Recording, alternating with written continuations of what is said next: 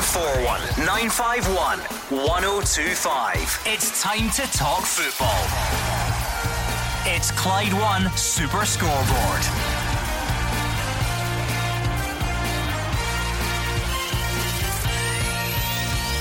Good evening and welcome to Clyde One Super Scoreboard. Moussa Dembele misses Celtic training to discuss his future amid interest from Lyon. Rangers are in Russia ahead of tomorrow's crucial Europa League qualifier with Ufa, and the Scottish FA Board met today to discuss whether to stay at Hampden or move to Murrayfield, and there's no decision yet. Two men who will be very decisive over the next 2 hours though are Jim Duffy and Mark Guidi. Well, that may be true, Gordon, but we'll wait and see until between now and 8 o'clock. And yeah, what's going on? Why can't we just get an answer? Is it Hampden or Murrayfield? We'll now have to wait until next week. On the park, Celtic, more problems now in the back of Boyata, with Dembele looking like he wants to leave, and I don't think the club will be able to hold on to him. And for Rangers, big game in Russia tomorrow night away to FC Ufa. It's quite a week in Scottish football, Jim Duffy. We've got all this business with Hampden and Murrayfield. We'll get to that a bit later on. We've got two massive games in Europe. We've got quite a big fixture in the league at the weekend, in case you hadn't noticed. And all the while, the teams are trying to hold on to their best players. Yeah, well, as I said, the transfer window is always a problem, for Scottish clubs in particular. I think because, no matter even if they do bring, significant finance into the clubs, it's rarely they get the same amount of money to spend. So it's usually a little bit more loaded to the selling clubs. But listen, it's the nature of it. It's not unusual. It's something that the club should be used to by now. And you've always got to have an alternative up your sleeve ready just in case.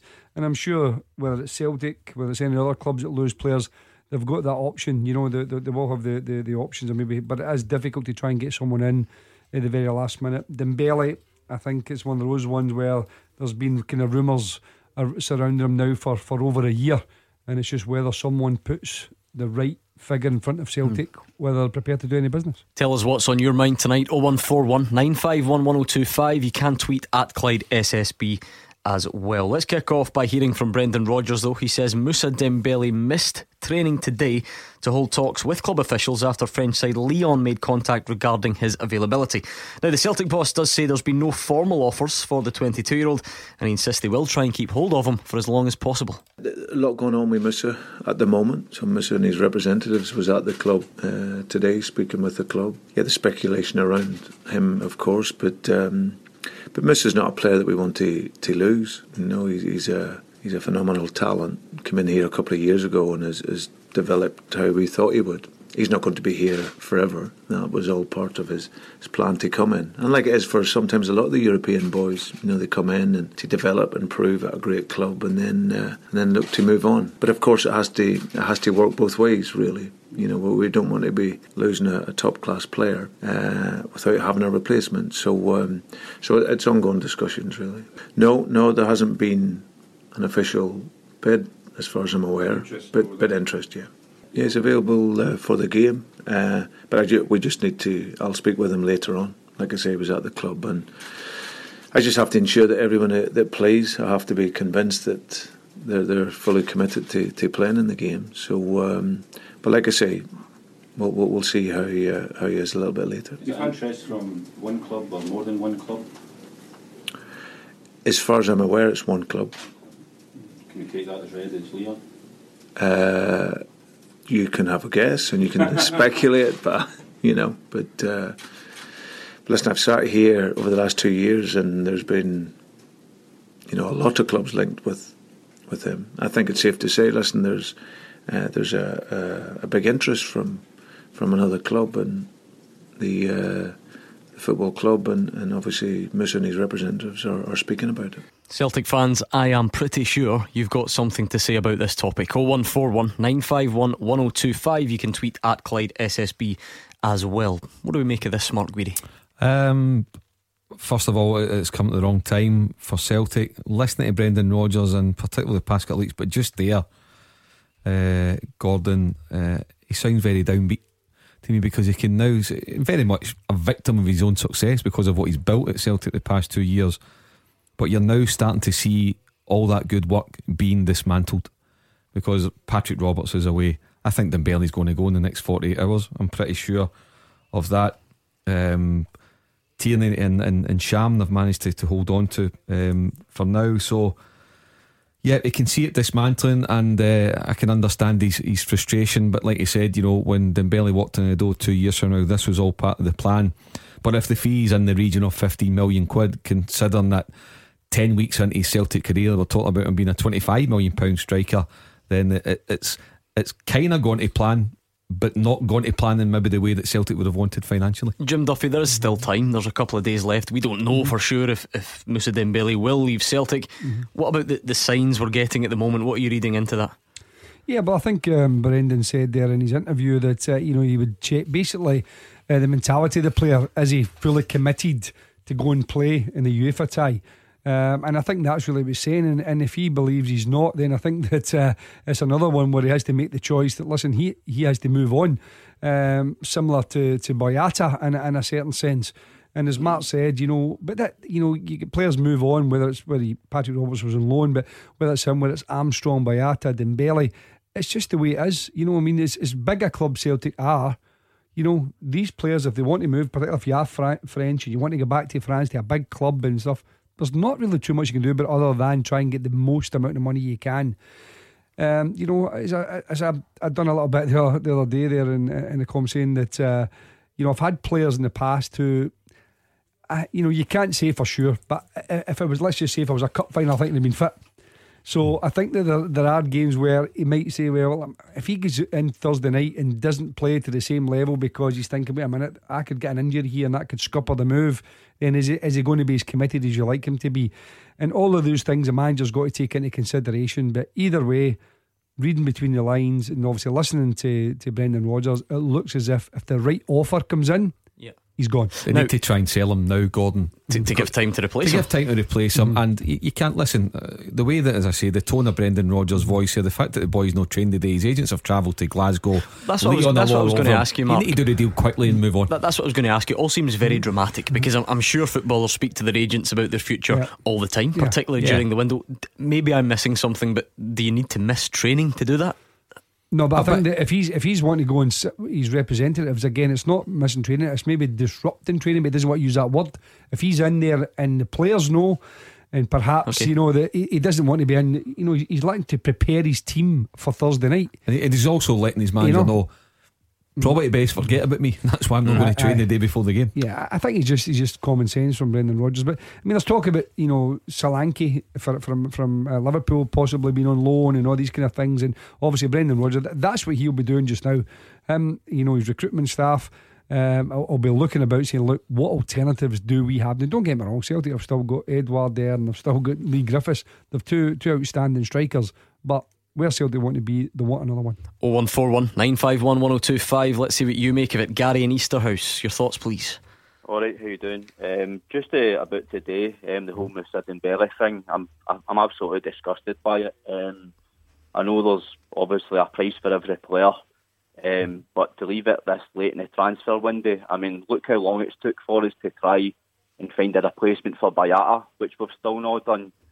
And I just think that Peter Lawwell he's been here for too long and he's done a lot of things and he's dragging us backwards as usual. I've got a few scenarios that I could point out to you. After Seville, we never pushed on. Gordon Strachan pushed on for 4 in a row. All he needed was a striker in January. We never signed Stephen Fletcher. Neil Lennon got to the last 16 of the Champions League and then we turned into the Whitman boys. Started selling Gary Hoopers, Wanyama's, Ronnie Dyer experiment. No comment. Surely at the start of this summer, we've bought Edouard either as a replacement for Dembele, or we've just went into this sleepwalking and expecting no bids to come in for Dembele the way we expected with John McGinn. Either way, I think it's unacceptable, and I think that Peter Lawwell and Ian Bankner should be held accountable, and if he does go, their position should be untenable. Mark Guidi. Well, in terms of sleepwalking and stuff like that, part of the reason that the interest from Lyon has been triggered, Gary, is because they're about to lose their striker to Real Madrid if the deal's not already done, Gordon. So therefore this has been kind of one for them that's been in the last day or two, so they now have to react, and this is the way that they've reacted. In terms of people's positions being untenable, whether it be Peter Lawwell or Ian Bankier. I think you assess it at the end of the window on Friday night. And should somebody lose their job because they happen to sell a striker, no, absolutely not. You can flip it round the other way. You've actually managed to persuade somebody to come here to a backwater of a Scottish league, whatever you want to look at it, compared to England and the rest of them, for 500 grand, give them a platform, and you're potentially moving them on for 15 million quid. So you can flip that round and actually throw praise on the club for doing that. It depends what way you want to look at it. Mark, you're talking there about how teams react. They're a team coming in and replacing a striker within 2 days. Look how we've reacted all summer. Well, let's say, Gary, you need to assess it on Friday night. A lot can happen. Listen, on Friday night, you sit down and you have the facts. At the moment, we can only guess. You will have all the facts available on Friday night, and then it goes into the game on Sunday. And you know what? On Monday, everything might be great, it might not, but you can't assess it just now because we don't know for sure. Jim, how much has this Moussa Dembele situation changed, whether it be the player's mindset or indeed the club's mindset? How much has it changed since Celtic's failure to get Champions League football? Do you think that's had an effect? No, I don't think so. I think that the player has a big say in this. Gary's going on about Peter Lawwell and that, but if Moussa Dembele goes to the club and says, listen, I want to go to France. That's what I mean though. Would he not be more likely to stay if they had Champions League football? Possibly, but I don't think it was a being end all. He might well say, I'll get Champions League football if I go to France and play with Lyon. There's every chance of that happening. Obviously PSG are the kind of stars over there, the kind of benchmark, but everyone else is in with a fighting chance of getting to the Champions League, including Lyon, a big massive club. So the player who's got a healthy contract has got a big part to say, and that's similar to Boyata. If they suggest and say to them, listen, I want to move, then sometimes clubs say, well, are we going to get the best out of this? Is he going to get backwards, or do we have to maximise his value now? So I disagree with Gary in the sense of Peter Lawwell's term being untenable. I mean, I think if you look at Celtic's bank balance, look at the structure, look at the way the club has been run, I just think that there's not many clubs being run, and I mean top clubs, top English Premier League clubs run better than Celtic. The finances, the structure, the infrastructure, the development of players, and winning 2 trebles back to back. I understand Europe's is something that they've maybe been a little bit disappointed in, but there are times when you get a little mini dip, but it literally is a mini dip for Celtic just now. And as Mark says, they could well readdress the balance over the next 48 hours. Thanks to Gary in Easterhouse. We are on Twitter at Clyde SSP as well. Joseph Zoni says, happy to sell Dembele, but on the basis we have a quality striker lined up. You can't just turn down 20 million. I blame the board for not being active, because this is something that could happen towards the end of the window. But David Taylor says, we all knew this day would come. Good luck to him back home. The board knew it, and perhaps they've got a backup plan, but I'm not holding my breath. Whatever way you look at it, Mark, that what you said earlier on is definitely true about taking a real view on it on Friday, because now we will find out whether Celtic had a contingency plan in place or not, because you'd have to imagine surely they knew that at some point someone would come knocking for Moussa Dembele. Yeah listen, we probably expected it to be a year earlier. Gordon, I thought he'd be away last summer, to be honest, but listen, the next 48 hours are crucial for Celtic. They need to get in bodies. And it's not just about Dembele goes. Now, if Dembele goes, unless Brendan Rodgers has changed his tune, because this time last year he was talking about just being delighted having 2 strikers, because he was only ever going to play one up top. Now sometimes you thought he might be going to 3-5-2, but the other problem is very rarely have Griffiths, Edward and Dembele been fit. I mean, they all seem to pick up injuries, and very rarely are the 3 of them all available. But that said, Celtic need to improve their squad. It's flat, and that's now working its way into the stands. Lack of atmosphere, lack of creativity. I think the players on the pitch need to see something fresh. The manager sounds very flat, has been for 2 or 3 weeks, if not longer. So Celtic need to go and do something to spice it up. More importantly, improve it. Now, improving it doesn't mean to say you need to go and spend 15 million quid in the next 2 days, Gordon. It's all about what you can get in value. You can still pick up a couple of right good loan deals, or you can go and get a couple of players in. So it's not about, I won't judge the transfer market on how much you spend. It's about what you bring in and then what they do in the jersey. So still time for that to happen. John in Provan Mill, what do you make of it? How are you doing, Gordon? Jim, Big Mark, how you doing? All right, guys? Hi, John. Hi, John. Mark, I'm a see the Celtic fan before me there. I think the guy has to calm down a wee bit. I'm a Celtic fan myself, and a fellow Celtic fan before me has to calm it. I'm quite happy to see Musa go. If he goes tonight or tomorrow, whatever, I welcome the guy to go with best wishes for them all of us, because and Brendan Rodgers is no daft. He's a very, very astute man. He's no down in the dumps at all, Mark. I know you're saying that he feels down that, but what I'm saying is, let Big Musa go. We got him for a song. We're making fantastic profit off this guy. He goes on, and I'm more than sure, come Friday night, Celtic will actually be in a stronger position, because I think they will make additions to the team up until Friday night, because it's a transfer window up until then. Celtic can tend to do their business near the end of the transfer window, like a lot more teams, the Manchester United, the Chelseas, and whatever. They do that. And Musa gone stepping up. Brendan did say there, we've had him for 2 years, etc. We can't keep him forever. Let the guy go. Oh, and the fellow Celtic fan, calm down, mate. See this untenable walking or that. Peter Lawwell's done a fantastic job for Celtic over the years. As Jim said there, Celtic are a healthy, rich club in a healthy position we're in. So, Musa can crack on. Best wishes for Celtic, well, for me anyway, and I think the majority of Celtic fans. As long as we've got an adequate replacement, I'm quite happy, and I think they will see 3, 4, maybe more coming in Friday night. Job done. That's all I'm saying. So, I'm quite happy. Actually, I'm not happy about Musa leaving. Yeah, I think that like I said before, sometimes it's not as simple as just an offer coming in. The player, as I said, has got a huge point, and also Leon know that there's only a couple of days in the window, so they can play the game a little bit as well. They can turn around and say, listen, we'll give you whatever amount of millions, and then know that Celtic is going to have a real big decision, particularly if the players made it clear that we want to go. So they might get a little bit of a bargain because they know that the player's going to kind of try to force the move through. But Celtic could do the same, and have done the same to other clubs over the years. Smaller clubs, they went in and said, right, we'll give you $500,000 or £300,000 or £400,000 when perhaps a player might have been worth more. But that's the nature of it. The one thing we've said over recent weeks is that the one situation that Celtic have an advantage of just now is that the English market is closed. So any players who are sitting there, squad players, if you want to call it that, sitting in Liverpool, Manchester City, Manchester United, Arsenal, Tottenham, all these kind of guys, they've got nowhere to go. They cannot go anywhere now. So they can't. They might have wanted a move somewhere, but the Celtic could maybe come in and get 2 or 3 of these guys. We're talking about the Manchester City boy, the midfield player. As I said, there was rumours about Solanke from the striker from Liverpool. So there are probably very good options there for Celtic that they could go and take full advantage of. Lots of you trying to have your say on Musa Dembele, and understandably so we'll keep them coming. And Rangers are also in Russia ahead of a big Europa League game as well. So more of that after the travel with Cassie.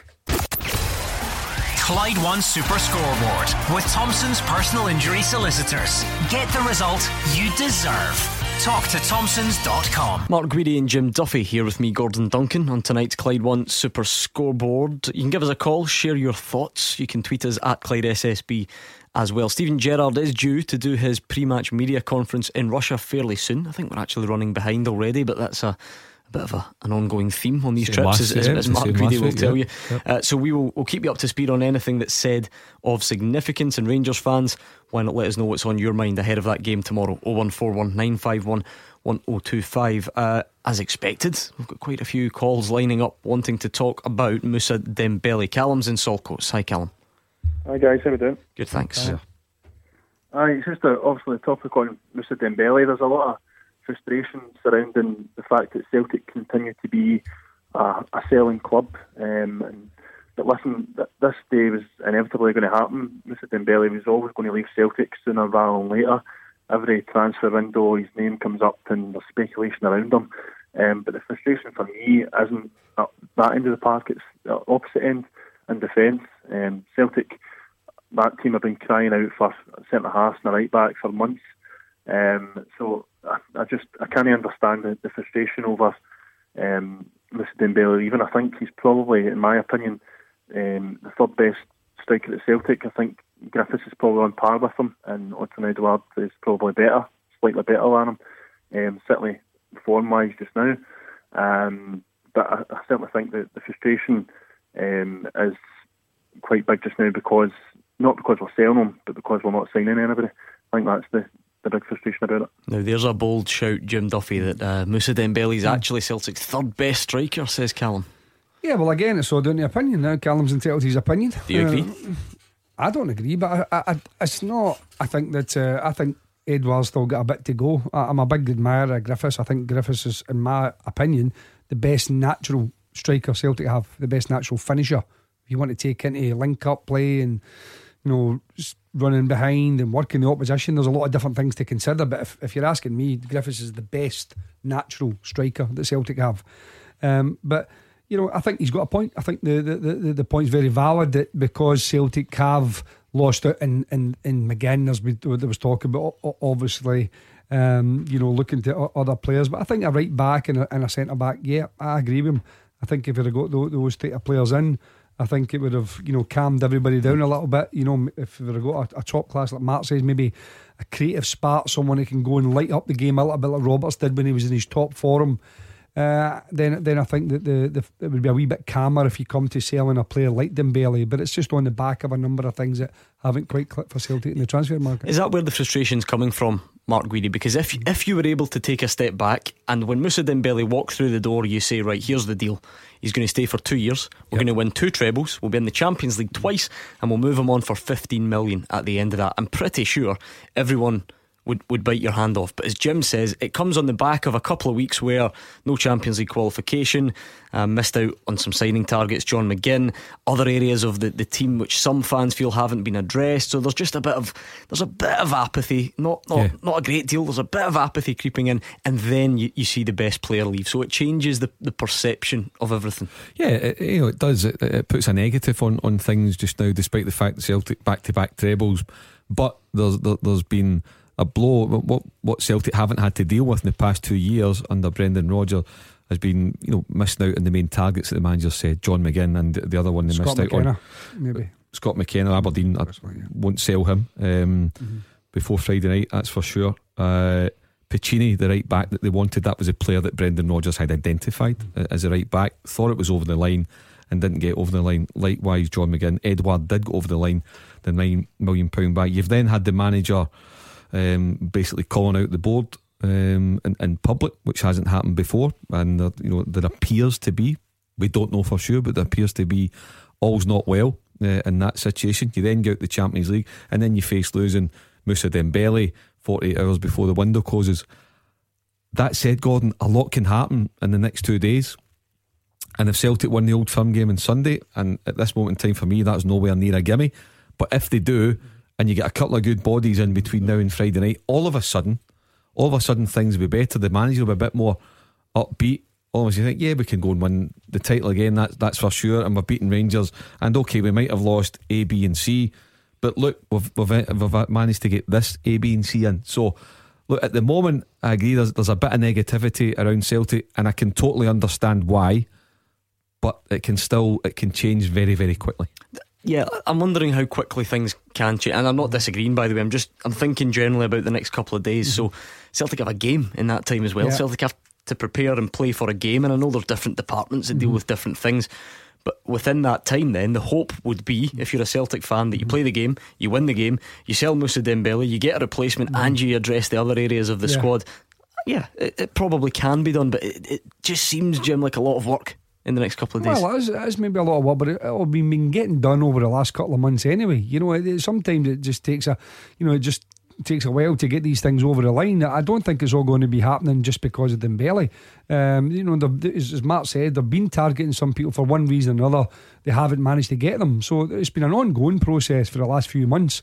But disappointing thing from Celtic's point of view is they haven't had enough. But I don't agree that Dembele's the best player. I don't even think he's the most influential player, important player. The most important player Celtic have is Scott Brown, absolutely. And then as from values point of view, it's Kieran Tierney. But Dembele's a top class player, top class potential, and if you can realise the true value of him, I think it's a great piece of business. But there are other areas of the pitch. So, but I, as I said, go back to Mark's point earlier on, I think if you bring in one or two, even a couple of people who will excite the fans, who will blue chip signers who will say, listen, the team needs re-energised. It reinvigorates everybody. To be fair, they have reinvigorates the manager. They have signed Daniel Arzani and they have signed Lewis Morgan. It's just we've not seen them yet. So maybe we're being a bit harsh because we're forgetting about those or we're ignoring them. I think that they can't. As I say, I don't think it's fair to judge signings on how much they cost. But do I think that Lewis Morgan and Daniel Arzani? Now I have to say I don't know about Arzani, so I can't judge him at all. Lewis Morgan, a good young talent. Do I think he's going to come in and light it up for Celtic over 30 games? No, I don't think so. And I mean that with the greatest of respect to the boy. He needs to be given time naturally to bed himself in. But I think the Celtic team, as much as it needs talent and good players, it just seems really flat. It needs to be re-energised. You just look at some of the players and you think, that's not what you were last season. Well, there was a bit of flatness last season, but they still got over the line. Jim Duffy, in your experience of dressing rooms, can that happen? I'm not saying you go and sign any old player and just roll them in, but sometimes does it just take a signing to lift people and freshen up the dressing room? That's what I said. It reinvigorates the players, the fans, and the manager. The manager, sometimes everybody says the manager's got to lift all the players, but sometimes he needs a wee boost. So all of a sudden he gets the guy in that he really wants. He watches him in the training ground and thinks, puts a smile back in his face because he sees the quality there, and then everyone else sees that as well. All of a sudden there's more smiles about the training ground. The players think, wait a minute, we've got a right good player here. That makes them better. Everyone talks a bit more positive. The whole atmosphere can change with one real top quality signing. It just lifts everything. Celtic might need a little bit more than that, but if they get one top class in, I think it lifts it. Then I think that and as I said, more importantly, I think the manager and the staff, they need that re-energised and just that wee spark again, and then they can then transmit their enthusiasm back to the players. Thanks to Callum and Solco. It's on Twitter. Colin Doyle says 15 million for Musa. Celtic should bite the hand off. He's injury prone with a hamstring which will go at any time. Get in line a replacement to tide us over until we find a more suitable replacement. Yeah, I mean, it's a fair shout. I mean, I said at the top of the programme Celtic thought they might get 25 a year ago, and maybe so, but when you assess it, you step back, you're potentially losing Dembele, but getting 15 million quid in. And listen, it may be more than that, but that's of course the main figure that's banded around at the moment. Okay, key question for me, do I think losing Musa Dembele means that Celtic might not win the league? No. Can they recover from losing Musa Dembele? Absolutely. There's other areas of the team that lose. And I agree 100% with Jim about the manager and the players needing a bit of freshness and re-energised. But you know who needs it? I think more importantly than that, the Celtic supporters, because Celtic Park just now is flat. Andy's in Stirling. How do you feel about it, Andy? About Dembele, I think Dembele probably could have went maybe a year ago. As regards the main point I've got is Peter Lawwell. For anybody to come on and criticise Peter Lawwell, looking for easy targets here. Peter Lawwell has built Celtic for the ground up, and let me tell you, they're one of the best run clubs in the world, never mind Europe. So anybody who starts casting aspersions about Peter Lawwell really has to take a look at themselves, and they really don't know what they're on about, to be quite honest. I think there is a bit of friction between him and Brendan Rodgers. I think the problem that we have at Celtic is that we build people up, we make them superheroes. Brendan Rodgers is no different, and I believe had he not been a superhero, Boyata would have been sold for 9 million quid to Fulham. Actually, if I was Rodgers, I probably wouldn't have went to Athens just in case he didn't go. I'd have drove him down. In terms of the points you make about Peter Lawwell, I think they're good points, and I think Peter Lawwell's been there the best part of 15 years now. Took over the club 30 million in debt and has got it around. I don't know what the bank balance is sitting at now, but I imagine it could well be 30 million in the black. Now that's not all down to the chief executive, but during that time there's been, I don't know, is it 12 championships, titles and stuff like that. Sure, no employees without fault, but I think over the piece, I think Peter Lawwell has been an excellent chief executive for Celtic in so many ways, and it's not just about what is delivered on the park, it's about what goes on behind the scenes, and his role within the European football community as well, which has helped Celtic and Scottish football.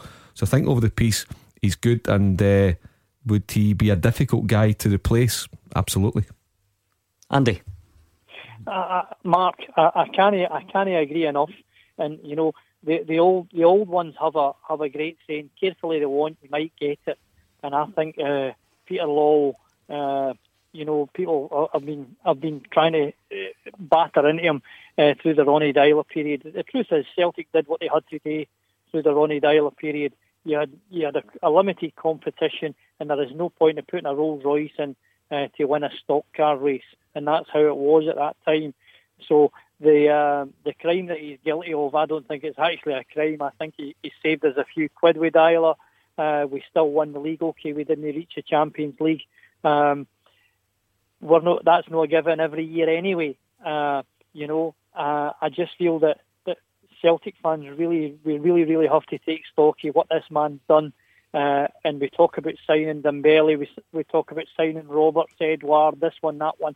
9 million quid we paid for Edouard. 9 million quid. When would you have ever seen Celtic in a position to do that? Never mind actually do it. So, be careful they won't, because we might get it. Be careful that Lowell doesn't go.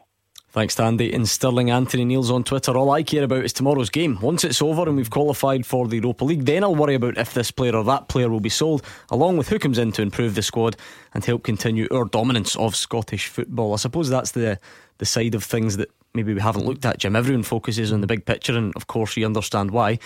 Celtic have a very important game tomorrow, and this is, whatever way you spin it, it's not ideal preparation. No, it's not. But as I said, when you're a club at Celtic, you're going to be in the public eye. Just about everything, particularly in Scotland. That's the nature of the job, the size of the club. Anything at all is going to bring that attention to them. But the most important thing for Celtic just now is to get this game done and dusted tomorrow night. I mean, I watched the first game. They were miles better. Celtic, they should have won the game comfortably, and it's as frustrated and as angry as I've actually heard Brendan Rodgers after the game. I think he was, he really was so frustrated by the cheap goal they gave away, and the fact that they didn't put the tie to bed, because they've got the Old Firm match on Sunday. If they'd have made that tie as comfortable as it should have been, a 2-3 goal margin, then Thursday night he could have been really just relaxed, went out, get through the motions, get through the tie, and then saved all his energy for Sunday. But now they have to put a little bit more into it. So I think that there has been frustrations there, but that's because the quality of the Celtic side is far better than the opposition.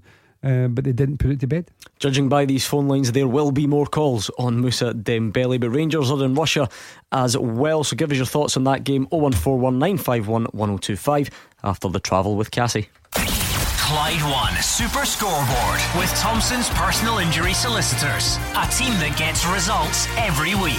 Talk to Thompsons.com. Jim Duffy and Mark Guidi here with me, Gordon Duncan, on tonight's Clyde One Super Scoreboard. Lots of talk about Moussa Dembele. I'm sure there will be more, but Rangers are in Russia and have a very important game tomorrow night as well. Andy's a Rangers fan on the line, wants to discuss that. Hi Andy. Hiya, how's it going? I've just a wee phone note before I go into the Rangers point. It was quite refreshing, the previous caller there, a Celtic supporter, coming on saying about Brendan Rodgers, and the only reason he's there is basically because the title was wrapped up when Rangers wasn't in the league. So basically, effectively, that Celtic only employed a high-end manager like Rodgers because the Rangers back in the league. After all these other people saying that they don't need each other, they do need each other. That is the old firm. It's no any UCO or anything like that. Anyway, my main point is okay. I don't remember any of that being discussed in the previous call, but anyway, on you go. Well, the previous caller said that you didn't need a Rolls Royce to win. Got you right. Okay, yeah.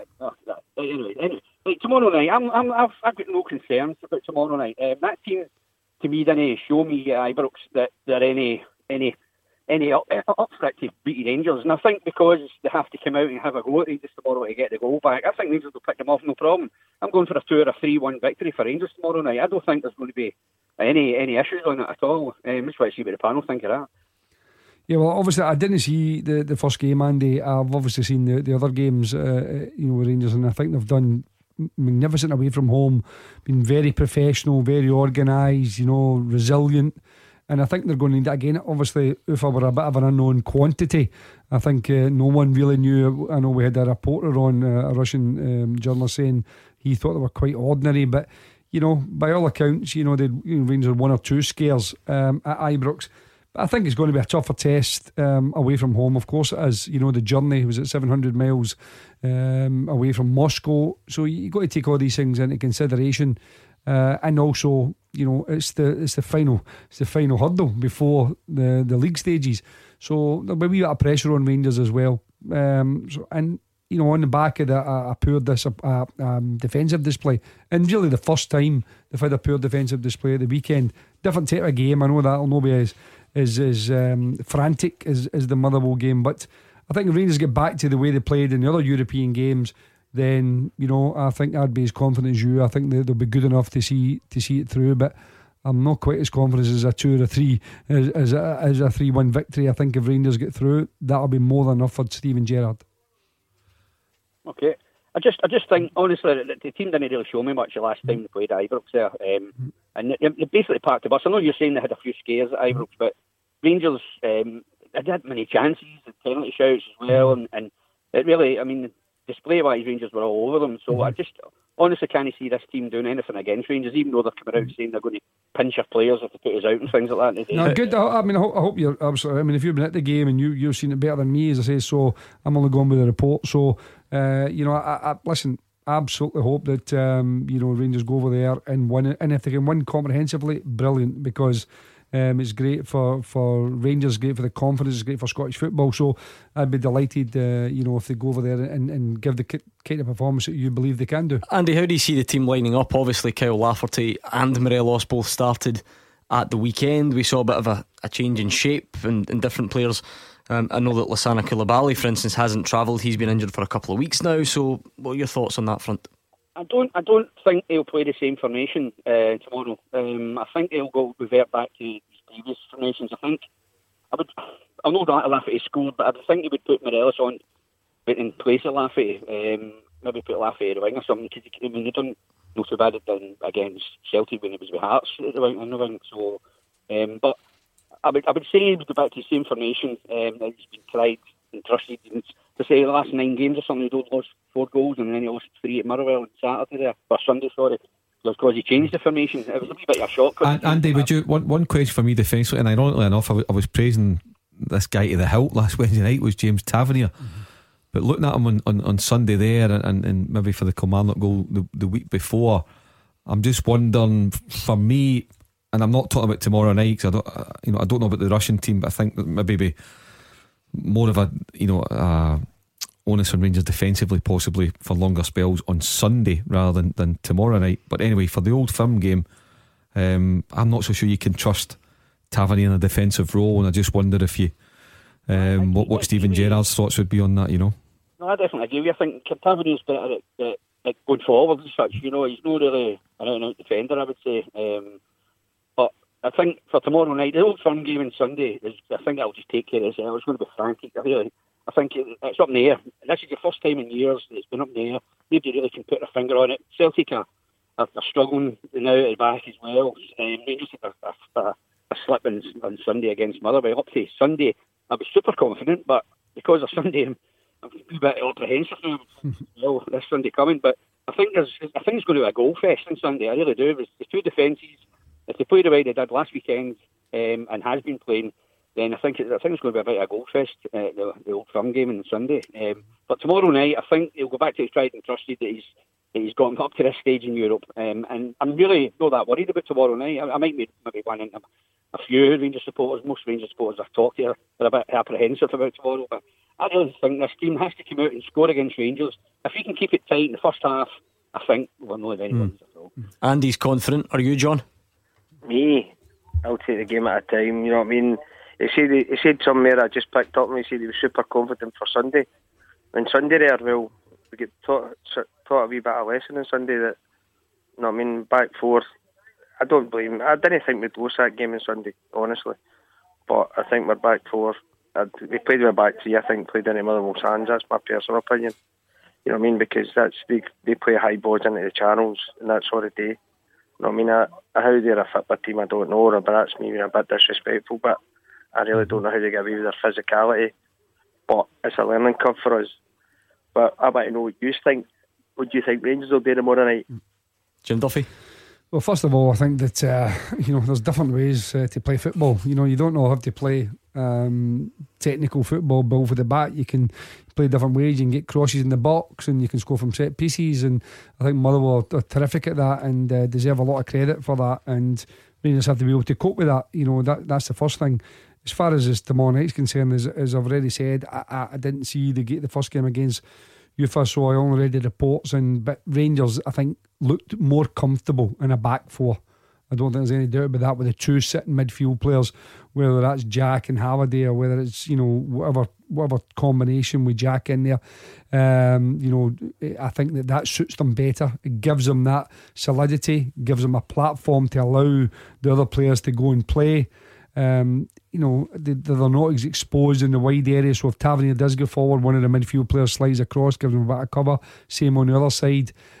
So I think that Rangers will go back to the 4-2-3-1. I think it served them well in Europe. I think they look more comfortable, they look more balanced, and I think that gives them the platform not just to defend but also to hit on the counter-attack as well. One thing that would fill Rangers fans, Steven Gerrard, the players with confidence, Mark, is the way that they've negotiated the European ties so far, in respect of, sometimes you have to go away and protect a lead, and other times, having to manage the dynamics of the two legs, one at home and one away. So far, they've looked pretty comfortable doing that.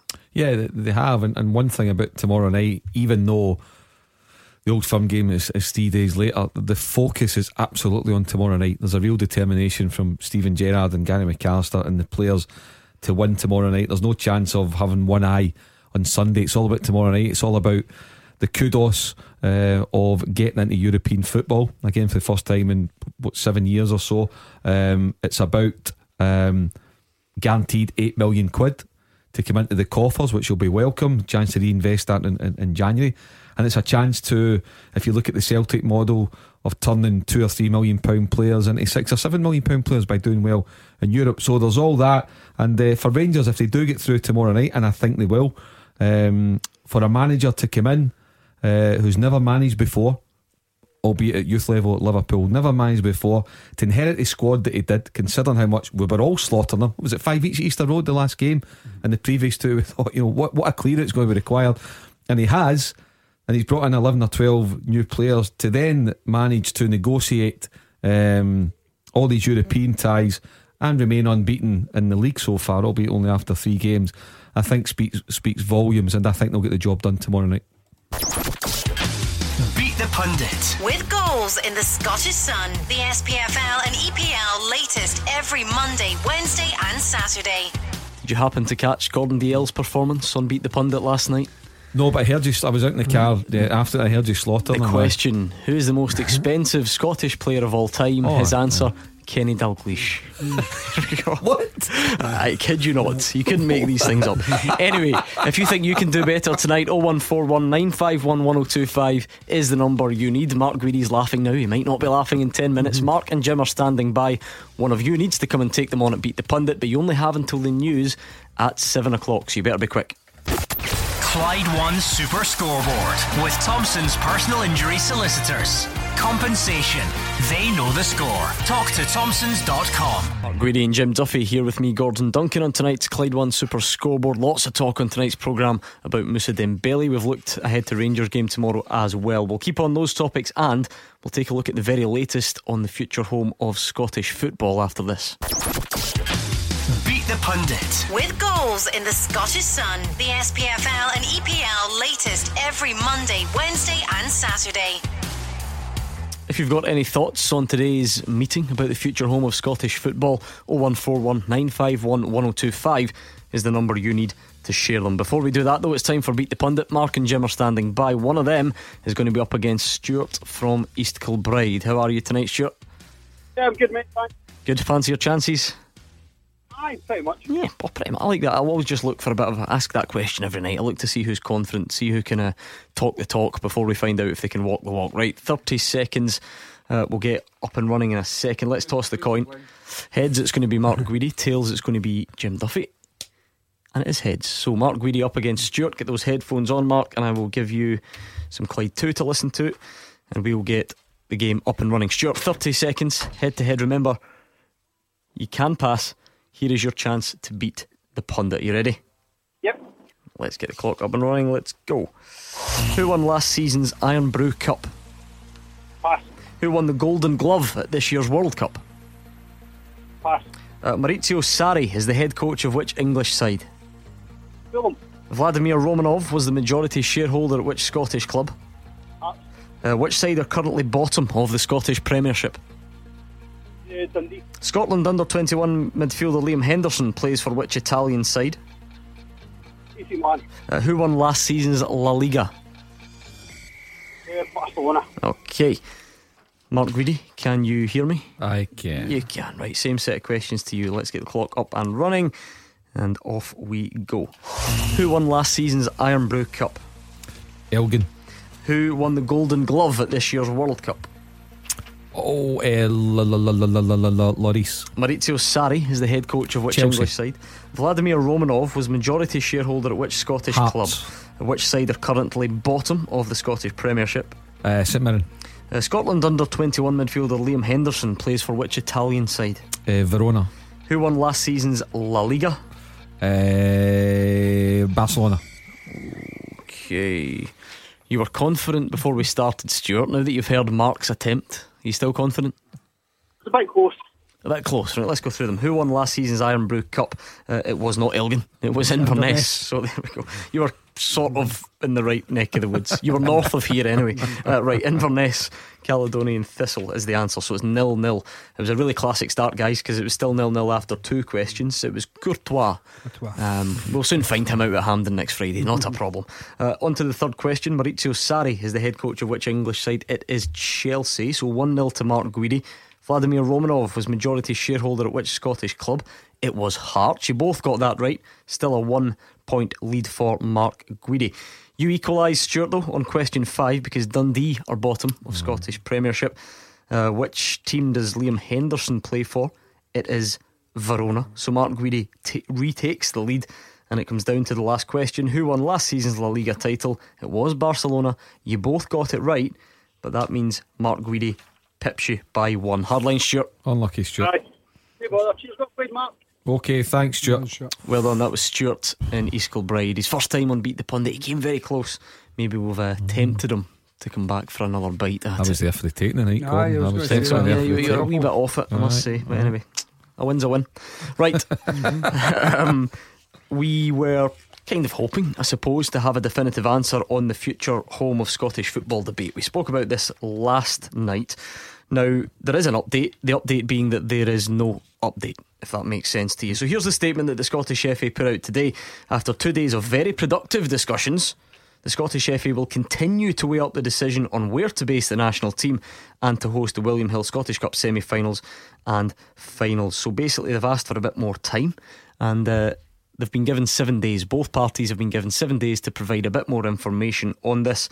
The Scottish FA board, if you're interested, met today. That's the likes of, Alan McRae, Rod Petrie, Ian Maxwell, Mike Mulroney, Neil Doncaster, and so on. So the big announcement tonight is that there's no announcement. Sorry, I can't be more exciting than that, Mark Guidi, but what do you make of it?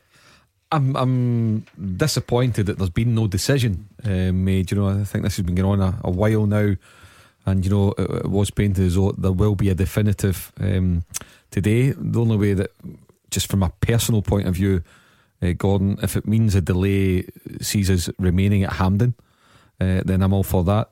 With all respect to Murrayfield, I want to see Scotland and National Cup finals, etc., stay in Glasgow, stay at Hampden. That said, we cannot ignore the fact that Hampden is not up to the standards that we need, and there's a major amount of work and investment required at our national stadium. But over the piece, I want us to stay there, but I've no idea. As you say, it is down to the 7 people on the board. Nobody else can influence it. It is a straight vote, and I think it's one of the biggest decisions in the history of Scottish football, and it's down to those 7 people. I mean, Jim Duffy, it clearly hasn't been taken lightly, so I suppose in that regard you can understand why they're not jumping to any decision. The meeting started at 9:30 this morning. They went on till 4 o'clock, still couldn't come up with anything. All 7 board members actually toured both Hampden and Murrayfield yesterday, which is quite a funny image. They thought that Ian Maxwell or Neil Doncaster needs to tour Hampden, but there you go, that was to get the final pitch. And it looks like maybe, Jim, a decision after the Scotland games at Hampden. I just get frustrated. I think that there's been such a long time. You know, a lot of you say they already had all the information to hand. I really don't know what more. How much more information they can get. Yeah, like Mark says, of course it has to be the right decision, and if it does take a few extra days, then fine. But for me, football is about decision making. These guys are there to make the decision, so make it. It's like pulling teeth. Just dragging it out, and and I can't quite work out why. What in a few days' time would they know is any different? From either the side in Hampden or the side in Murrayfield. So, do you have a preference? No, I don't really. I mean, I understand everybody's going on the history of Hampden and things like that. But if it's not fit for purpose and it's going to cost too much money, then you have to take it to Murrayfield. That's the bottom line. In an ideal world, I'd love it to be Hampden, but you need to spend a fortune on it. I don't quite know how all the funding comes in. Obviously, like for instance, that Wembley cost, was it 900 million or something? I don't know. That came from the public purse or whatever happens to be. I don't know if there's lottery funding and all these things, but you can't then just keep patching up every couple of years. So if we've got the right amount of money to invest in Hampden and make it a proper, fit for purpose, modern 21st century stadium, stay at Hampden. If you can't, then you have to be cruel, cut the ties, move to Murrayfield. Angus is in Paisley. Your thoughts, Angus? I think that you've got to have the two separate venues. You definitely can't have football played in a rugby park. It's got to be football. It's got to stay in the west, and rugby has got to stay in the east, because that's the way things are in this country, and you've really got to keep it that way. Can you see Angus why? Because Glasgow is the home of the West Coast, is the home of Scottish football, and the East Coast is a home of rugby. Yeah. Listen, I think that's certainly clear at the moment. Angus, can you see why people on the other side of the argument would say, though, just because you've always done something doesn't mean you should keep doing it? No, that's correct. But the government can get money for a lot of things to put into, and football can get money for a lot of things to put into. So why don't we bring Hampden up to the state of the art that is required, and then we'd have two state of the art stadiums in Scotland, rather than putting it all in the one basket. And if that happens, what happens if Murrayfield has a catastrophe?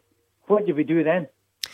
That's a fair point in the sense, Mark Guidi. Right now we're a little bit in the dark in the sense that there are plans there, possibilities of redeveloping Hampden, but as Jim mentions, it's not entirely clear at the moment how much that costs, where that money's going to come from, and so on. So we're dealing in hypotheticals a little bit, which makes the debate a bit more difficult.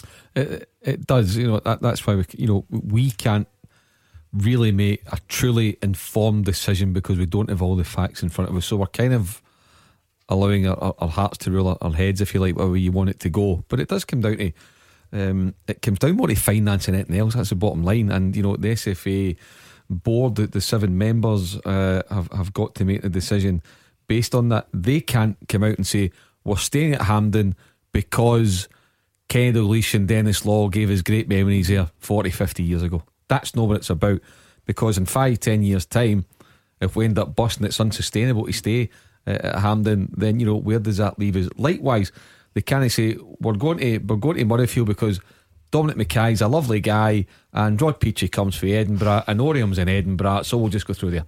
So it's got to be a proper decision. I hope it's Hampden, and I hope Hampden gets revamped. It's badly needed. Thanks to Angus in Paisley. So 141 951 1025. Craig Reagan's on Twitter. He says, becoming a farce now. I think Hampden should be revamped, and whilst that's happening, move to Murrayfield. Problem solved, he says. So there we go. Maybe not as simple as that, or maybe it is. I don't know. Gordon, I mean, I've done a little bit today, but like say for instance the School of Art, who unfortunately the fire twice, they've had huge funding to fix it again, to refurbish it and stuff like that, and I understand that. I've got no issue with that. But when it comes to something like football, it seems to be as if, oh wait a minute, that's football, it's a separate thing. If it's historically, as Mark said there, important to the city, it doesn't matter whether it's a museum or a football stadium, then there should be some government help and government funding. And that's what I think. I think if that was a museum, You know, and there was talk about, oh, it's been there for over 100 years. Oh no, that's so important to the city. I mean, and it brings tourism in, and it brings funding in, local communities and all these things. Then there'd be so much people willing to either help, or there'd be, such an uproar if they decided to close it or shut it down, or just let it go to ruin. So for me, I think it is a very, very important part of Scottish history, and I think it should have the funding. But if you can't, that's what I'm saying, if we can't find the whatever hundreds of mil, probably needs 100 million or more spent on it, if we cannot find that, then unfortunately, we have to look at the second best alternative, and that is Murrayfield. Brian's in Stewarton. What do you make of this debate, Brian? Well, it's what's stinging me is the fact that when the SFA paid all that money to redevelop Hampden Park at the time, why did they not just try and get the stadium off of Queen's Park at the time? Because there was a lot of money they spent on it, and as far as I know, Queen's Park never paid one bean towards the actual upgrade of the stadium. I know that they couldn't afford that.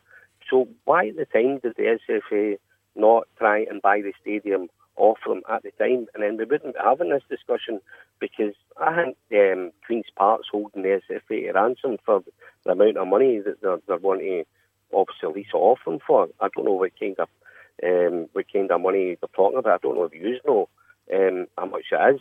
But I mean, I don't know the figure, Mark Guidi. Where I'm sure you've got to sympathise.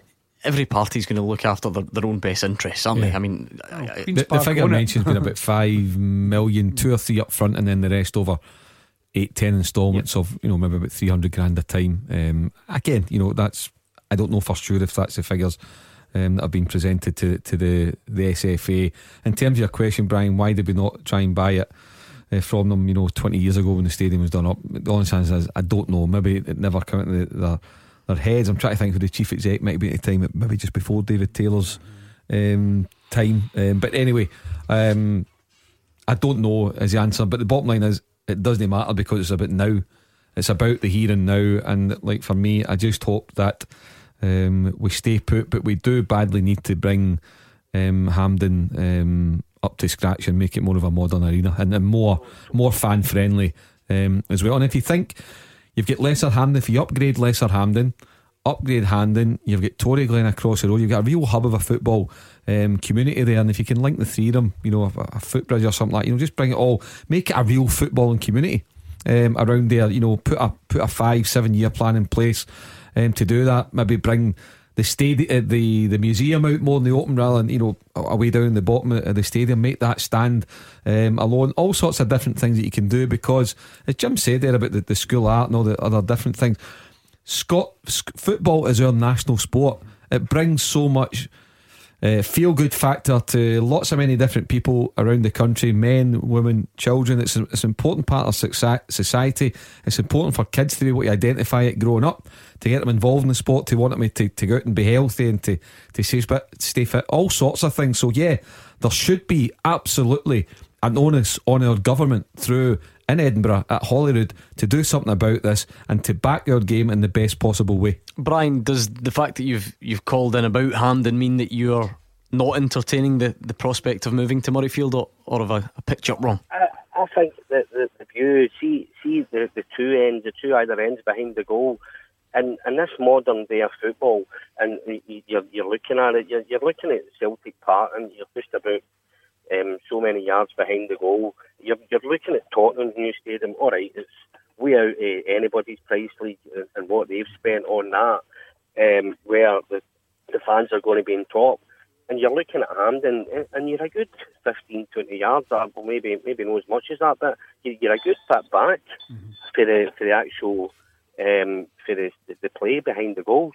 If you were to pick one, if Brian's hit the nail on the head in terms of representing the argument, if I was to do a study of the number one thing that people have against Hampden, it's probably that, isn't it? Because we hear it all the time in this programme. Bring the ends in behind the goal. Bring the ends Absolutely. in and raise make it. Make it a box kind yeah. of stadium, so there's more atmosphere. But listen, there's lots of ways to do it. As Mark said, the argument will be, again, how much money it's going to cost. But for me, there are many models around Europe where I think we could take parts from different countries and say, like, this is what we want to do. People talk about the You know, the fact that there's not a great transport system in and out of the area and all these kind of things. But there's lots of things they can do, you know, if they really had the investment to do it and the money to do it, and also the desire to do it. And I just don't know if they have a desire to do that. Thanks to Brian and Stewarton. We've got the full-time teaser coming up soon, but before we do that, I hope you've been keeping your ears open walking about Glasgow and the West recently, because Clyde One and Wholesale Domestic Bathrooms have thousands of pounds to give away with What Is It, Where Is It? The clue is in the name. Basically, one everyday sound that you may pass on your way to work, on the way to school with the kids, when you're out shopping, whatever it may be. One everyday sound could make you a winner. Now, it's back tomorrow morning, Bowie at breakfast, with your chance to win £2,000, and George is going to be giving away a clue as well. So make sure you catch that. What Is It, Where Is It? With Wholesale Domestic Bathrooms Hillington and Clyde One. Clyde One Super Scoreboard with Thompson's personal injury solicitors. Win the compensation you deserve. Talk to Thompsons.com. Mark Guidi and Jim Duffy here with me, Gordon Duncan, on tonight's Clyde One Super Scoreboard. It's time to launch the full-time teaser. We always do that at this time of the night. We get the questions sent in by you, and we give the pundits between now and the end of the show to try and come up with the answers. Of course, you can play along as well. And if you think I'm going to make the same mistake 2 nights in a row, when I went to the toilet and I left the answers on the table in those cheats, DL and Hannah looked at the sheet and came up with the answers. I should have known. You made a schoolboy error. As soon as Gordon Dale gets one right, you just know there's something until they were rhyming off some of the ones that I thought were next to impossible. I started to wonder. I mean, you expect that from DL, don't you, to be fair? But Roger, Hannah, I'm not angry, I'm just disappointed. I think Roger would have been led astray. Do you think so? Yeah, that sounds about right, doesn't it? Anyway, there will be no such leading astray tonight. Martin Burns has sent this one in. If you've got a good question, please do send it to us fulltime at Clyde1.com. So, which 12 players have played for Rangers and at least 2 European Cup or Champions League winning teams? Played for Rangers and... So which 12 players have played for Rangers and at least 2 European Cup / Champions League winning clubs? Right back then, aren't they? It's a good question. That is a good question. So it goes without saying, they need to have played for Rangers. Capuccio? Nope. Was Portland where that was Europa League? No, well. Yeah, okay. Ray Wilkins. Ray. Yes. Trevor he played with 3: Chelsea, Man United, AC Milan. Trevor Francis. No. Trevor Francis played for Notts Forest, won a European Cup. Who else did he play for? Rangers. Yeah, at least 2. Need to play at least 2 European Cup well Champions League winners. Yep. Yeah. So Ray Wilkins is right because he played for Rangers, obviously, and Chelsea, Man United, and AC Milan. He actually played for 3. Okay. So you're on the right lines. Stefan Kloss. Nope. That is a good question. It's good, isn't it? Yeah, that is. I mean, some are really tricky, but there are one. Just cancel the phone calls. Think of some of the guys Rangers have had who came with a really good European pedigree. Some are a bit more difficult, but Basil Bolly. No. I mean, if you're talking, what's the sort of biggest? Some of the biggest names. Brian Laudrup. Yes, Brian Laudrup. He played with 4 actually: Bayern Munich, AC Milan, Chelsea, Frank de Boer. Yes, and Ronald de Boer. There we go. They tend to come in pairs. Ronald de Boer, Frank de Boer, Brian Laudrup, Ray Wilkins. We'll get back to that. Let's speak to Barry. Sorry, go on, one more. Quick. Giovanni Van Bronckhorst. Yeah, Feyenoord and Barcelona. Right, Barry's in Paisley. What's on your mind tonight, Barry? Hey, hi guys, how you doing? Hiya. What it is, I was driving home just there and I'd heard, I don't know who it was that had mentioned about the cost of Wembley and that it was sort of funded for the public purse. No, I actually said I didn't know where it was funded from. Right, okay, well, what I'm thinking is obviously the decision that's going to be made, whether we remain at Hampden or whether we move to Murrayfield, is pretty much a financial one, I would think. Because it's not really anything to do with the logistics, because that would be a nightmare if Rangers and Celtic end up in a final, etc, etc. So what I'm thinking is I'm pretty sure the Scottish Government have got the ability to raise income tax slightly. So I'm thinking if this is it's the national stadium, it's a national issue, why does the Scottish Government not ever so slightly, an extra penny in the pound for a 12-month period? The national stadium affects everybody in Scotland. I'd be more than happy just to pay a tiny little bit on income tax for a certain period of time if that money was then used to fund the upgrading at the National Stadium. I'm wondering what your thoughts are on that. We're probably getting slightly out with Jim and Mark's areas of expertise. No offence, guys. Listen, much as we love our football, Gordon, I don't see how a government could justify doing that when you see what's happening with our NHS and their schools and everything else. You can't. Listen, it sounds good, Barry, and I know what you mean, but for a government to do something like that, they're leaving themselves wide open, and I wouldn't agree with it either. As much as I love football, we do have much bigger priorities in this country. I think this goes back to what I was saying earlier, Barry, in the sense that because it's all a bit, I'm not going to say secretive, it's just not really been released yet, in terms of we don't know how much any development would cost, so you can't really begin to look at where that money comes from, Mark. That's the of course, listen, the Scottish FA are one of the partners there, and whether it would be Scottish Government, you don't even know what the redevelopment would be. Would it be a hub which involves, Sport Scotland having facilities there? You just, in the moment, you don't know. I wish I could provide a bit more clarity. I think that you say, but I mean, there's obviously depends on what level you want to get. So you've got, like, say, Wimbledon with retractable roof and all these kind of things. So it all depends on how much you want it to look good. It's living else. If you just want to tart it up a little bit, that'll cost a few million.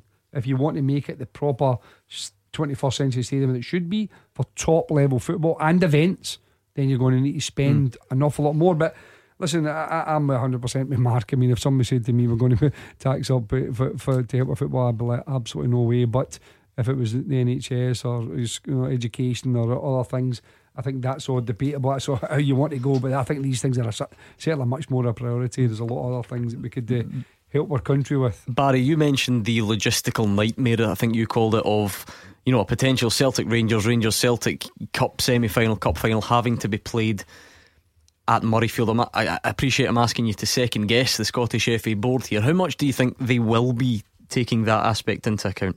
I think they've got to.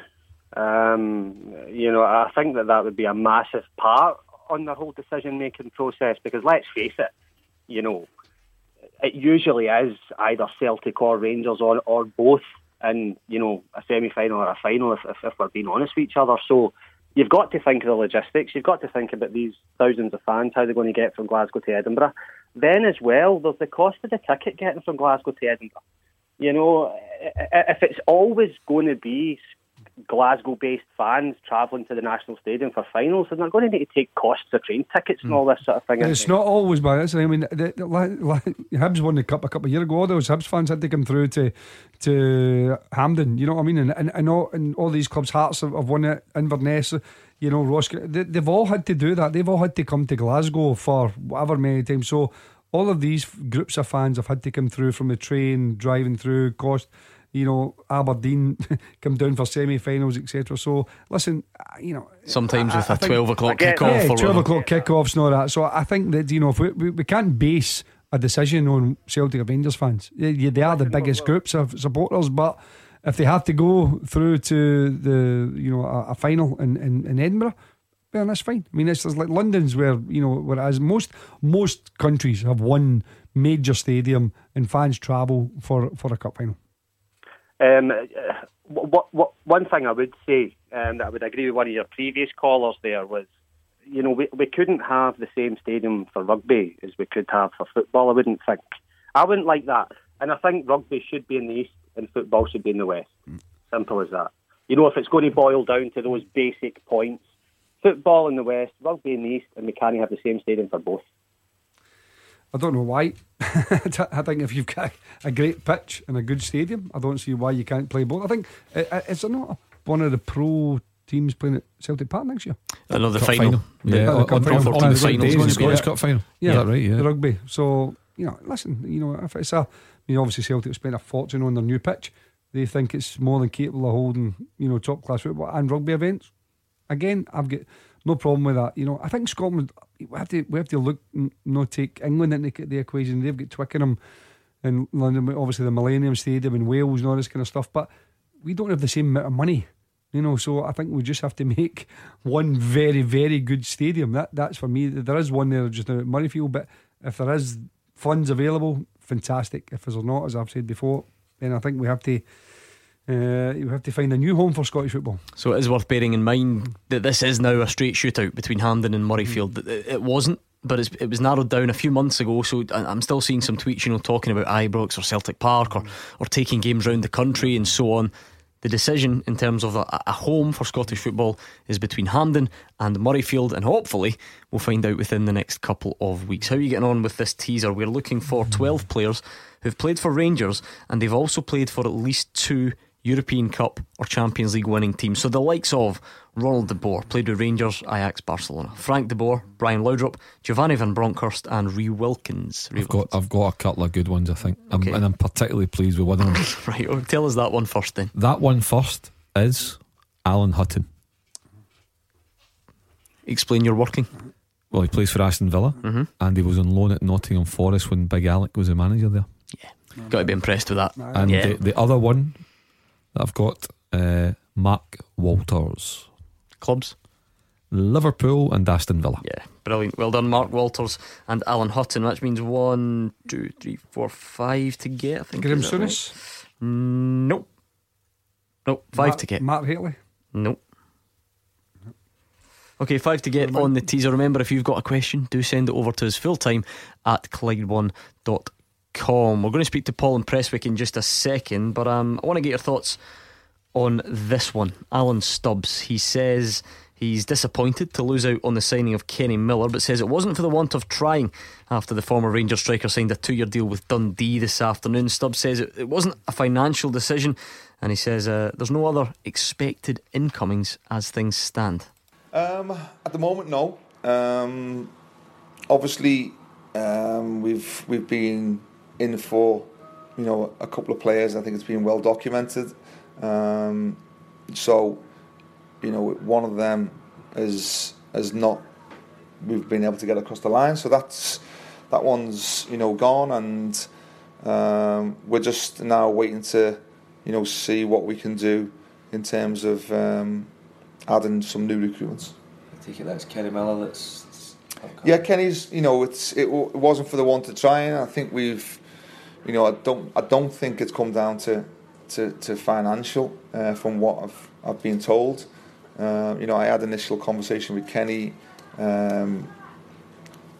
just over a week ago or 5 or 6 days ago, and then we've left it in the hands of the club to deal with. From what I can gather, it's not that.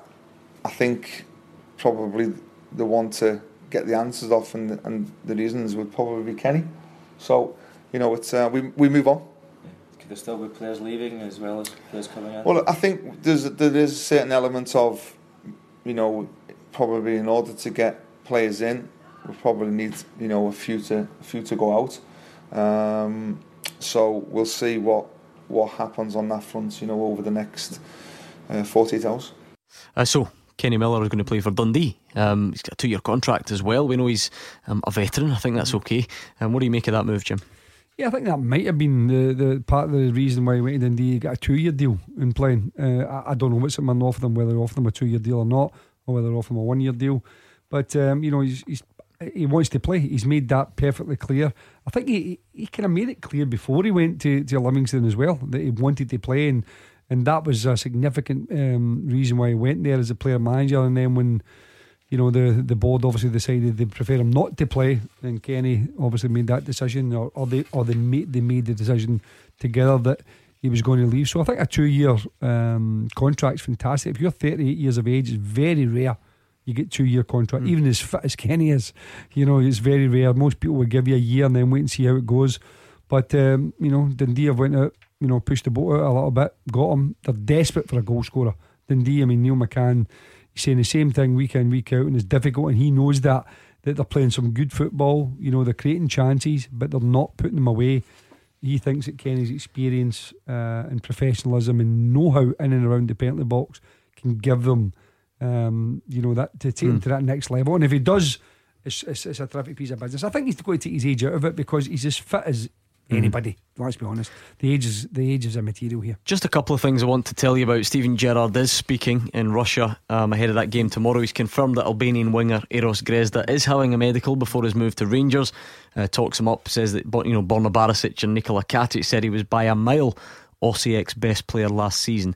And a lot of reports coming out of France now, Mark Guidi, that the Dembele deal is done to Lyon, and depending on where you get your euros, it could be converted into somewhere in the region of £22 million. That's the figure coming out of France at the moment. Yeah. Well, I don't know about this figure. That sounds incredible, doesn't it? Well, it's almost what they're getting in for the player that they've lost to Real Madrid. Diaz, the figure there is about €25 million. Listen, as I've said from the top of the show, I think Dembele's going to go. I can totally understand why, and it would fit all parties.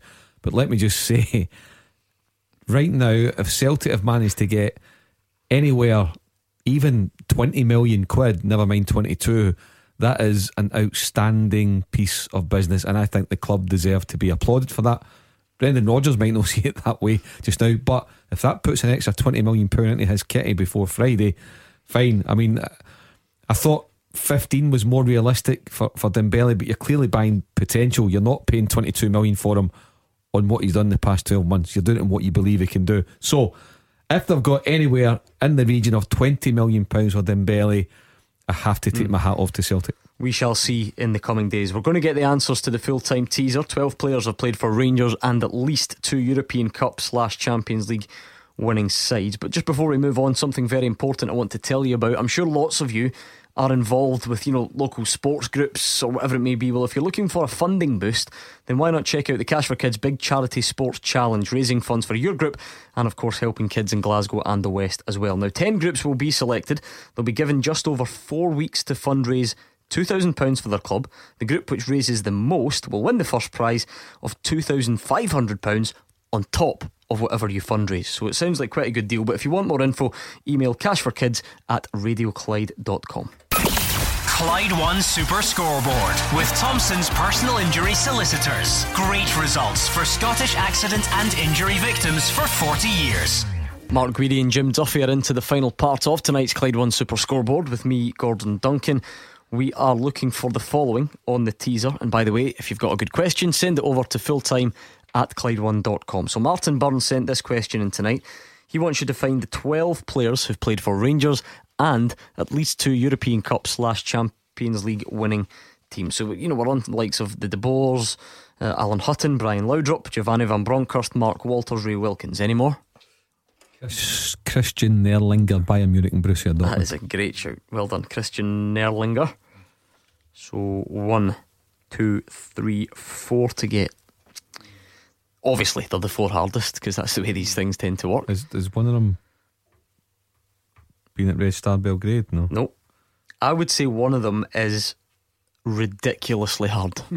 The other 3 are still tough, as opposed to Alan Hutton playing on loan at Notts Forest. Yeah, but one is just one is unbelievably hard, I think. The other 3, I think you could get them. The types of clubs you're looking at, so obviously Rangers, you're looking at the likes of Man United, Aston Villa, there's another Nottingham Forest link, Chelsea, Liverpool, a couple of Dutch clubs as well you might want to think. Just PSV and Feyenoord, ones that would... Yeah, 2 of those 3, yes. Right, well, I would say Peter Van Vossen. Yes, well done. Peter Van Vossen played for Rangers, Ajax and Feyenoord. 3 to get. Right, okay. Only clue I'll give you at the moment is for these 3, don't worry about any team out with England. So they've all got an English connection. Yep. Or they're connected to both. So there's 5 European Cup winners from England, so they've played for both clubs. I've played for 2 of those clubs. Right. 2 of those clubs alongside okay. Rangers. Yep, don't worry about any other European nations at this moment in time. Paul's in Prestwick. What's on your mind tonight, Paul? Hello. Hi, Paul. What's your point this evening? My point was the 7 guys from SFA that are going to make the decision. Mm-hmm. I think it should be a public consultation and possibly a government decision about Hampden, because it's a massive decision that's going to affect everything. see what the fan will say about that. I mean, obviously the idea of asking the public is always interesting. We live in a democracy. The only thing about the second point would probably be, Mark, this is just the Scottish FA deciding where they want to be based. So at that moment, the Scottish Government can't really influence that decision. You know, it is up to the Scottish FA. Yeah, and the only way they could have an influence over it, I would say, is if they said, look, if we decide to stay put, can you help us with investment? And you know, if the government could say, well, if you decide this would be a contribution over a period of time, or no, we can't, you're absolutely on your own or whatever. So listen, I think there would have had to have been discussions between the SFA and Holyrood. Now, whether there have been productive discussions or not in terms of, you know, trying to stay where they are, I've really no idea about that. I think it affects the whole of society in Scotland. Yeah, it does. Affects every aspect of Scottish football, from the grassroots to the top level, and I think it needs more discussion with government before they even make a decision, and with the public. The public don't know. The public haven't really been in the light of what's going on, and who knows what business investment is going to be put in and what's not. Nobody's been told. There was a consultation process, Jim. This is what we're almost at the final stage. There was a consultation process way back. Whether that went as far-ranging as Paul would like in terms of asking all corners of the public, then maybe not. But we didn't just sort of decide to meet today and toss a coin for it. You know, there was a process. No, I can understand some of the stuff Paul's saying there. It is such an important decision. You know, that perhaps, you know, we feel that the government should be involved, but obviously, you know, it's as the decision is now down to these 7 members, and we have to accept that it's too late, you know, to decide whether we think it should have been. Is obviously down to you know, each individual. So for instance, Paul might think that, I might believe that, but it doesn't matter what we think. We're at a situation now where let's get a decision made. We've put it in the hands of these 7 guys, and we need to come up with a decision now. And then after that, yeah, you're right, you know, they may well say, listen, we've already had discussions with you know, the government, and in which case this is how we're going to progress this forward. But we're all in the lap of the gods. No one really knows how this process is really going to come to you know, a final decision. Anything on the teaser? Yeah. Oh, he's got one. I think this is maybe the one that you're thinking about is the hardest one right out of left field. Okay. Kevin McDonald. It's not right, no. He's not on it? No. He's not. Did Kevin McDonald have a spell at Rangers? Did he not eventually come? Graham Souness signed him. I don't know, but he was at Villa and he was at Liverpool, wasn't he? He's not on the list. That's all I know. For Martin Burns. I would just have a wee double check. Because if Kevin McDonald, I think Kevin McDonald came in loan to Rangers. I don't know, I can't remember. For a small period during Graham Souness's time. I think I'll narrow down one of them for you. So the Rangers connection, obviously. The other connection you're looking for is Man United and Aston Villa. And we're talking semi-recently. I mean, certainly compared to some of these guys. You just invented that phrase, semi-recently. Semi-recently. Man U. What's semi-recently? The last 10 years? 5? Yeah, in the last 10-ish, yeah. That's semi-recent, the last 10 years. Back to Alec McLeish's time. Round about then. Put it this way.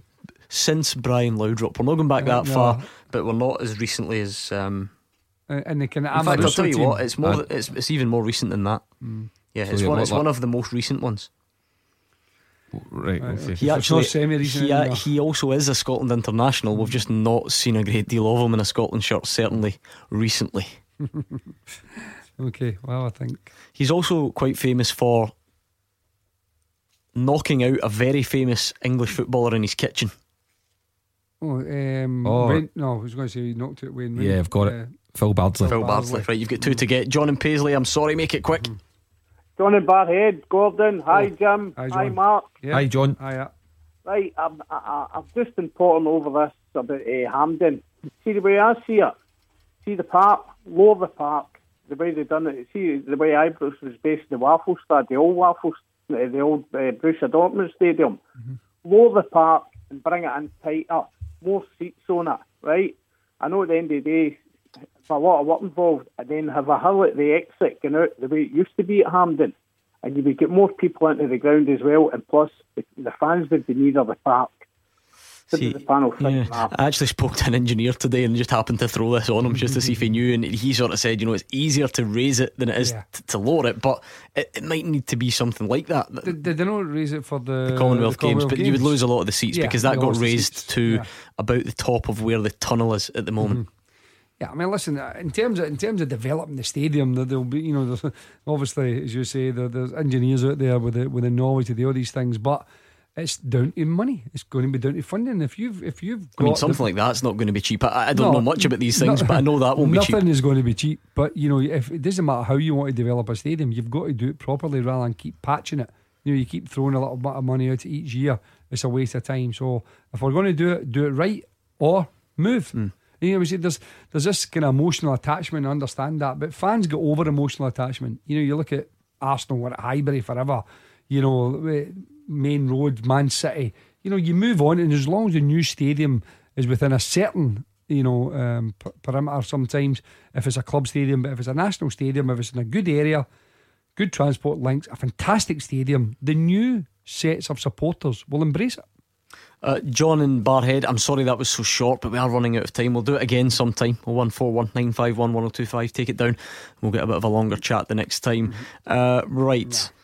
On the teaser, we were looking for the 12 players who've played for Rangers and at least 2 European Cup / Champions League winning sides. You have done ever so well. You've got Phil Bardsley, Ronald de Boer, Frank de Boer, Alan Hutton, Brian Laudrup, Christian Nerlinger, Giovanni van Bronckhorst, Peter van Vossen, Mark Walters, Ray Wilkins. You're looking for another 2. I'll give you the clubs then involved. Okay. So we're going back a bit further for this one. Going back quite a bit actually. Man U and Liverpool. Chelsea and Liverpool. Chelsea and Liverpool. I think he played for Chelsea. Liverpool. He was at Rangers. If you're looking for a bit of a time frame here, Rangers 89 till 92. That's John Spencer went to Chelsea about that time. No, it's not John Spencer. No, it's not. James Souness and Walter Smith. 89 to 92. Played over 100 games, by the way. And also played for Chelsea and Liverpool. Don't tell us, Chelsea. I might have to tell you. You may have to. 89. No, don't tell us. You better tell us, or else the clock will be ticking. Exactly. Right, who is it? I'll give you the initials. That's what Hugh likes me to do. Hugh and Derek. What's the initials? NS. No. Oh, Nigel Spackman. Nigel Spackman. Right, there we are. Now, I told you this one was the hardest. The reason for that, right? This guy made 1 league appearance for Man United. He made 7 for Rangers, and he also had a short spell at Nottingham Forest. His loan spell at Rangers came in 2006. Paul Le Guen's time. Man United. So he came on loan, I think, from Man United. He sort of worked his way down the lower leagues. He did play at Nottingham Forest briefly. He's now at Exeter, if you care. It's one of the foreign names, isn't it? No, it's not. No. That's what I'm saying. He was a kid at Man United. Nah.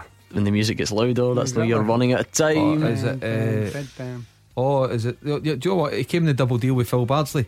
It's a right winger. Quick! It's a right winger.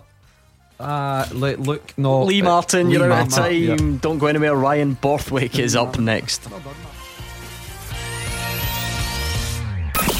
Clyde One Super Scoreboard with Thompson's personal injury solicitors. Great results for Scottish accident and injury victims for 40 years.